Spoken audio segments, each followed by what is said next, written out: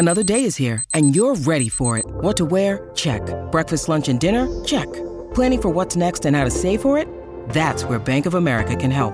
For your financial to-dos, Bank of America has experts ready to help get you closer to your goals. Get started at one of our local financial centers or 24/7 in our mobile banking app. Find a location near you at bankofamerica.com/talktous. What would you like the power to do? Mobile banking requires downloading the app and is only available for select devices. Message and data rates may apply. Bank of America N.A., member FDIC. Nebraska Public Media Sports brings you live coverage of the girls and boys NSAA High School Soccer Championships from Morrison Stadium at Creighton University. Tuesday, May 14th, see Class B boys at 5:30 p.m. Central and Class A boys at 8 p.m. Central on Nebraska Public Media. Think you know the Brooks Ghost? Think again. Introducing the all-new, better-than-ever Ghost 16. Now with nitrogen-infused cushioning for lightweight, supreme softness that feels good every step, every street, every single day. So go ahead, take your daily joyride in the all-new nitrogen-infused Ghost 16. It'll turn your everyday miles into everyday endorphins. Let's run there. Head to brooksrunning.com to learn more.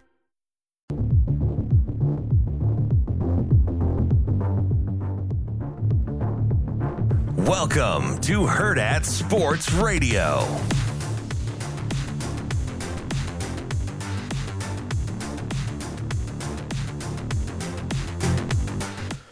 Kicking off hour number 2 here on Herd at Sports Radio on AM 590, ESPN Omaha, ESPN Tri-Cities. We're live on Twitter, Facebook, and YouTube. And joining us now on the Warhorse Sportsbook hotline is our friend Mitch Sherman from The Athletic. Mitch, how are you this morning? Hey, Robbie, Andrew, I'm good. How are you? Good, man. Thanks for taking the time, as always.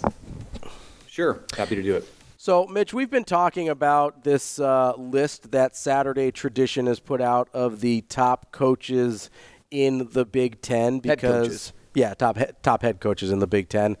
Because it's that time of year where you start making lists about things because there's nothing else to talk about. And Ryan Day was number 1 on that list. I don't think there's much argument there. But the name at number 2 kind of surprised both of us with Lincoln Riley. Is that just off the instant reaction? Does Lincoln Riley feel like the second best coach in the Big Ten next year? Well, you don't have Jim Harbaugh anymore. You don't have Kalen DeBoer on that list. I think I'd put him in under consideration. Yeah, it's a good question. I think Dan Lanning is somebody that I would look at too, but sometimes we fall into the trap of what have you done for me lately? And Lincoln Riley certainly has a longer track record and a deeper resume than Dan Lanning. This past season, Lanning at Oregon did a better job than Lincoln Riley did at USC, but I don't think it's out of bounds. I don't think it's I think it's okay based on all that we've seen from Lincoln Riley over his years at Oklahoma and at SC. Now they have some things to fix, and I think USC's got an adjustment that is not going to go entirely smooth coming into the Big Ten. But I like him as a coach, and he's a brilliant offensive mind. I think they have the resources, certainly, to continue to work to get things fixed defensively, shifted some things around, brought in some new people this year. So I don't think based on just the short sample of the last few months that I would push him down the list too far. And the fact that Harbaugh's gone and DeBoer's gone, and I don't think James Franklin has earned that number 2 spot. I think it's okay having Lincoln Riley there, yeah. Mitch, another guy coming into the league from the Pac-12 that kind of gets forgotten about, right? Between Washington and DeBoer leaving, between Dan Lanning, who's kind of the hot commodity, Lincoln Riley. Chip Kelly's coming to the league as well. I guess, how are you expecting his transition into the Big Ten to go? Well, there was some question coming out of the season about whether Chip Kelly was going to be at UCLA. Mm-hmm. So my biggest question is, how committed is he to the long-term success of that program. And if he's going to be there for 5 years, then I like what they can do in that time. I think being in the Big Ten and opening things up financially for UCLA to where they're getting the Big Ten money and they have more resources. You would think UCLA, it's in Westwood.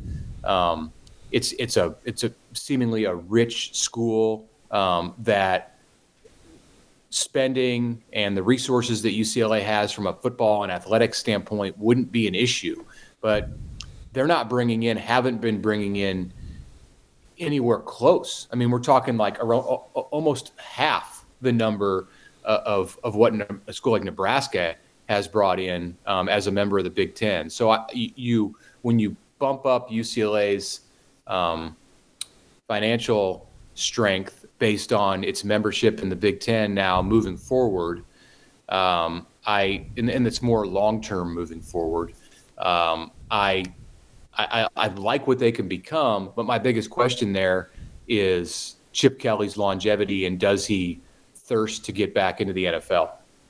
Mitch, let's talk about Coach Rule and where he sits on this list. And he comes in at number 6 out of all 18, which is, to me, at first glance, that's pretty high for someone that went 5-7 last season, higher than guys like Luke Fickell and PJ Fleck, both teams the Huskers lost to last season. But based on everything he's accomplished so far at the university and what you saw out of all Big Ten teams last season, and then, shifting around where they may fall on certain lists, do you think 6 is too high or right on the nose for Rule? I think if you're basing it on his career, it's appropriate, and maybe he should be a spot or two higher even. Now, Luke Fickell has taken a team to the college football playoff. Both of these coaches, they're an interesting comparison, but both of these coaches, Fickell and Rule at Wisconsin and Nebraska, they have the resume to be able to rank high. And there was some level of struggle in the first year for both to get them to the place that they wanted to be. I don't know how they're coming to these conclusions, but I would guess it's more career oriented than just the last season, like where you see this coach at today based on what he did in the last 1 year. No, I think it's more for Rule about the job that he did at Baylor, the job that he did at Temple. And in that respect, yeah, this is his third program, and it's the third one that he's either turned around or has appeared to get pointed in the right direction. And that's what's going on at Nebraska right now. There's been significant change at Nebraska on the roster, on the culture in the program. I think just on the feeling around Nebraska football and the direction that the Huskers appear to be pointed. The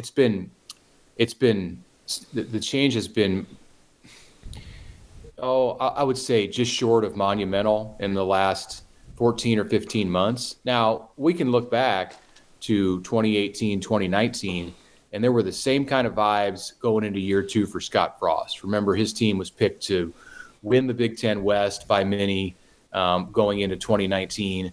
So it's not like a lockdown thing that just because Rule appears at this point, at this stage in his program building to have got it pointed in the right way, that it's all going to continue that way. And it's just, 10 wins are around the corner. That's to be determined. But I think his ranking is appropriate.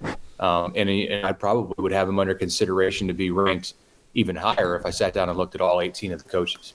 Mitch, do you think maybe national influence for Nebraska and the way and where they put Coach Rule on lists like this may be there because of the addition of Dylan Raiola and how often Nebraska's kind of been talked about over the last month or two, knowing that they secured the number 1 quarterback recruit in the country?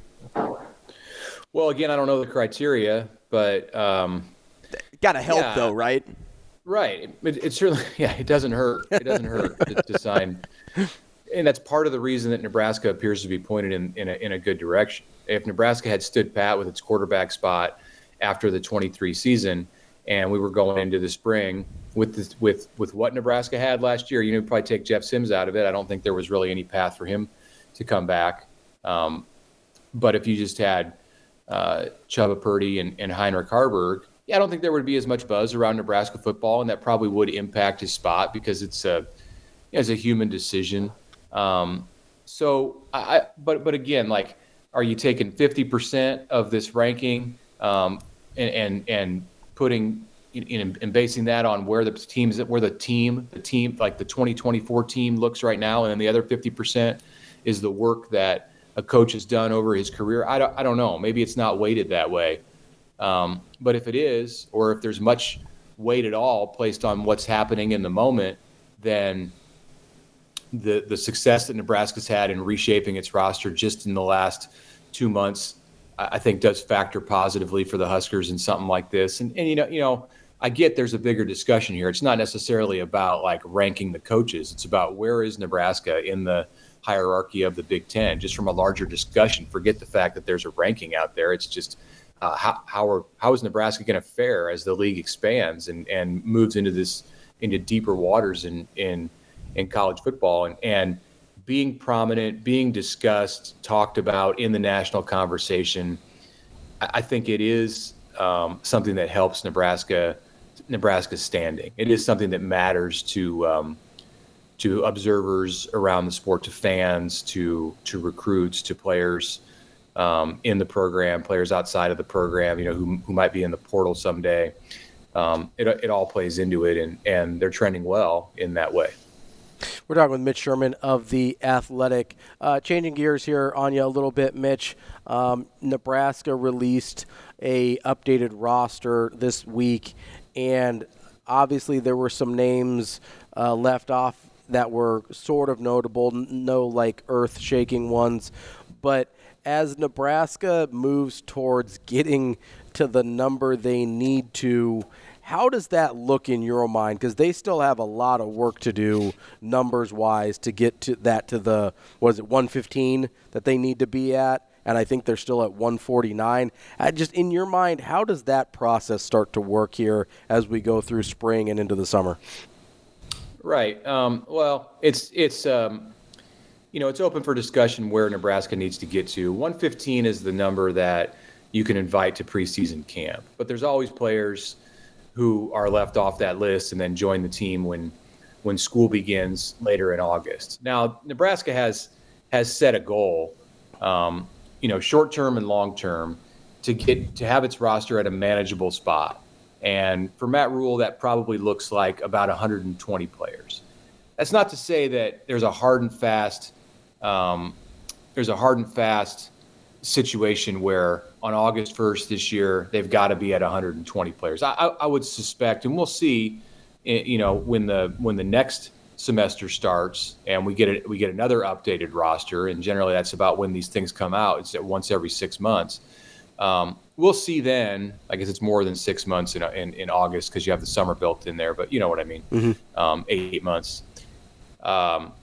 How close they can get to 120, I think it'll be a bit above that. There is work to be done. I think some of that will take care of itself in the spring, and they're not going to run players off. They're not going to tell players you have to go. But I think there's a competitive environment that exists, and it's going on right now in the weight room. It's going as on the mat when these guys get in, do the mat drills, which is not a literal mat, but it's the turf at the Hawks Championship Center or in the stadium on a day like today when they can enjoy the sun and go outside in February. But there's competition in all of that stuff, and it's not just competition to win the team-oriented drill or to enter spring as the number one or the number two player at your position. It's competition in a lot of cases to be a part of this program, because they're heading, as an athletic department, they're heading to a place where they have to be more in line numerically just for Title IX purposes. And part of the way to get there is to make that football roster about 120 deep. And whether it's this year or next year where they hit that mark, we'll see. But it's about competing, and it happens every day in the program.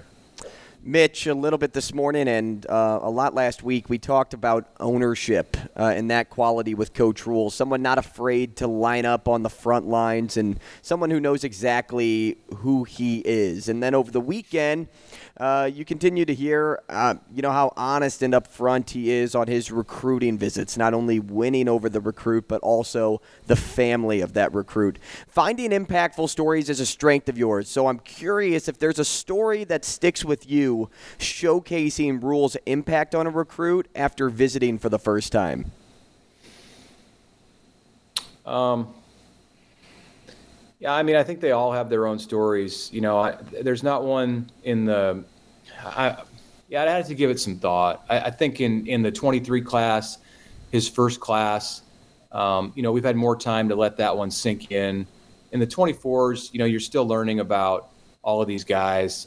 In 23, I think he had an impact on, let's go with some of the players locally here who were added to the class after Matt Rule took over Nebraska football in late November of 2022. And there were some guys Jalen Lloyd, great example, somebody who made a difference in the Nebraska program as a true freshman, had not been offered a scholarship when Matt Rule took over 15 months ago. And, they went after him right away. Evan Cooper identified Lloyd as an athlete that they wanted to have in the program. Rule got involved, started talking to the family. And it was a quick process where, and I think this carries over to the 24 class, the 25 class. He's easy to get to know. He was for that family.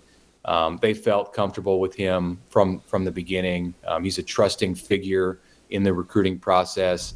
You saw it again. I'll stay with a local story, but in the 24 class with Daniel Kalen, when there was the potential, not just once, but at least twice for it to be, and it was difficult. It was difficult for Daniel Kalen when Nebraska was heavily involved with Dylan Raiola after he decommitted from Ohio State more than a year ago. At this time last year, Kalen, while his heart resided in Nebraska, he had to do what was best for him and look at other options, ended up committing to Missouri.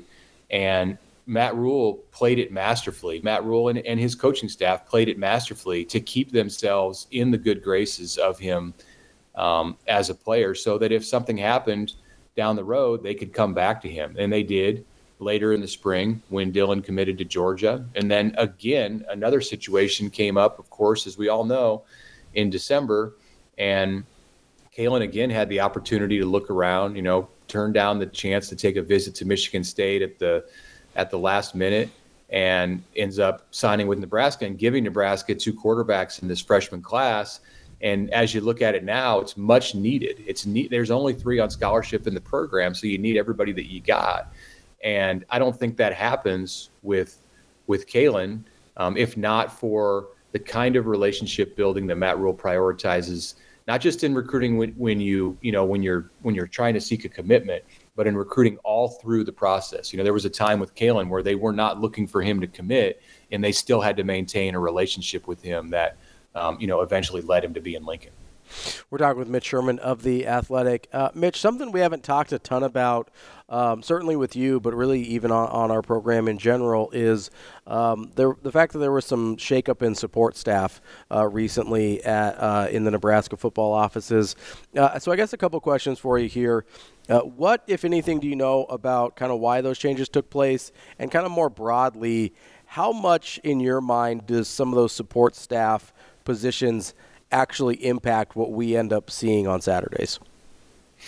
Yeah, I mean, he has a large staff. It's like 60 full-time people. It's quite a bit bigger than what Frost had at Nebraska in his years, and his staff was big by standards that preceded him. So what you're going to see when you have that large number of people working for you as a coach is there's going to be turnover. There's going to be some churn. Rule is an advocate for the guys who work for him, and not just the full-time coaches, but for the people on his support staff. He wants them to advance in their careers, whether that's to advance into another role at Nebraska, a promotion, or to go have a chance to coach or be an administrator at another program. He's gonna be in the corner of those guys, and not every situation is the same. You can't look at like Omar Hales who left from the recruiting department, and CJ Cavazos. There were Mike Wallace. There were several. Gordon Thomas was in operations. All of these guys left, and there's not like one overriding reason. But I think all of it is that Rule fights for his guys to be able to have a chance to advance in their careers, and that is connected, I would say, to just about all of the situations where you saw people leave, and you'll see this, I think, every offseason with Matt Rule. He didn't lose any assistant coaches this year.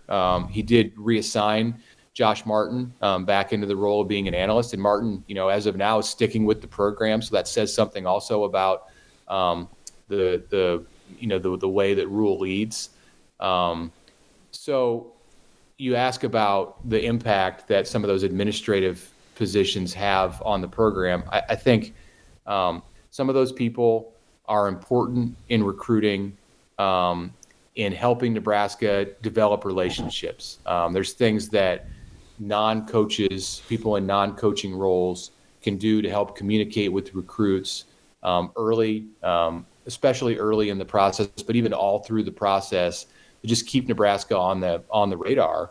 And they were, Hales had a personality that appealed to recruits for sure, but on the current side of this, where Nebraska's moving to, some of the people who've moved on have given others opportunities that where I think it can be beneficial to the program. We've seen Phil Simpson and Keith Williams advance in their roles with the Huskers, and even get a chance to get out on the road and recruit as they were going through some change and some different roles with the full-time staff. So those guys having expanded roles is nothing but good for Nebraska, and part of what helps create that is to have others seek opportunities outside the program, and that's what we've seen happen here over the last 6 weeks. Mitch, you wrote a nice piece on The Athletic when you went through a Nebraska football checklist, questions for Coach Rule heading into the spring of 2024. And one part of that stood out to me, and I'd love for you to expand on it, because last year at the spring game, Dylan Raiola drew a ton of interest, bringing 4s and 5s there too, but Nebraska struck out on those elite prospects. But now that he's actually a part of the team, do you think the staff is in a better position to hit a few of those home runs at this year's spring game? Yeah. I don't know if they're going to go out and sign 3 more 5-stars or, a bunch of top 100 players. We'll see. It's not early in the 25 process necessarily, because some of these guys, they've been on for a year or even longer. But as far as like putting the class together and getting the pieces in order, they've got a ways to go. I think they're more positioned just because of the development in the program than they were a year ago to be able to land commitments from some of the players that they brought in. And what they were banking on last year was for it to just be kind of a snowball effect. Obviously they wanted Dylan Raiola to commit in the spring last year. They weren't putting pressure on him and saying, you got to do this or you're out. That's not what happened. But the quicker you can get a quarterback as a centerpiece in your class, and that applies to the 25 class too, the easier it is to get others to jump on board. So you've got the guy in the 24 class, and he can help Nebraska for sure with the players who are 1 year younger.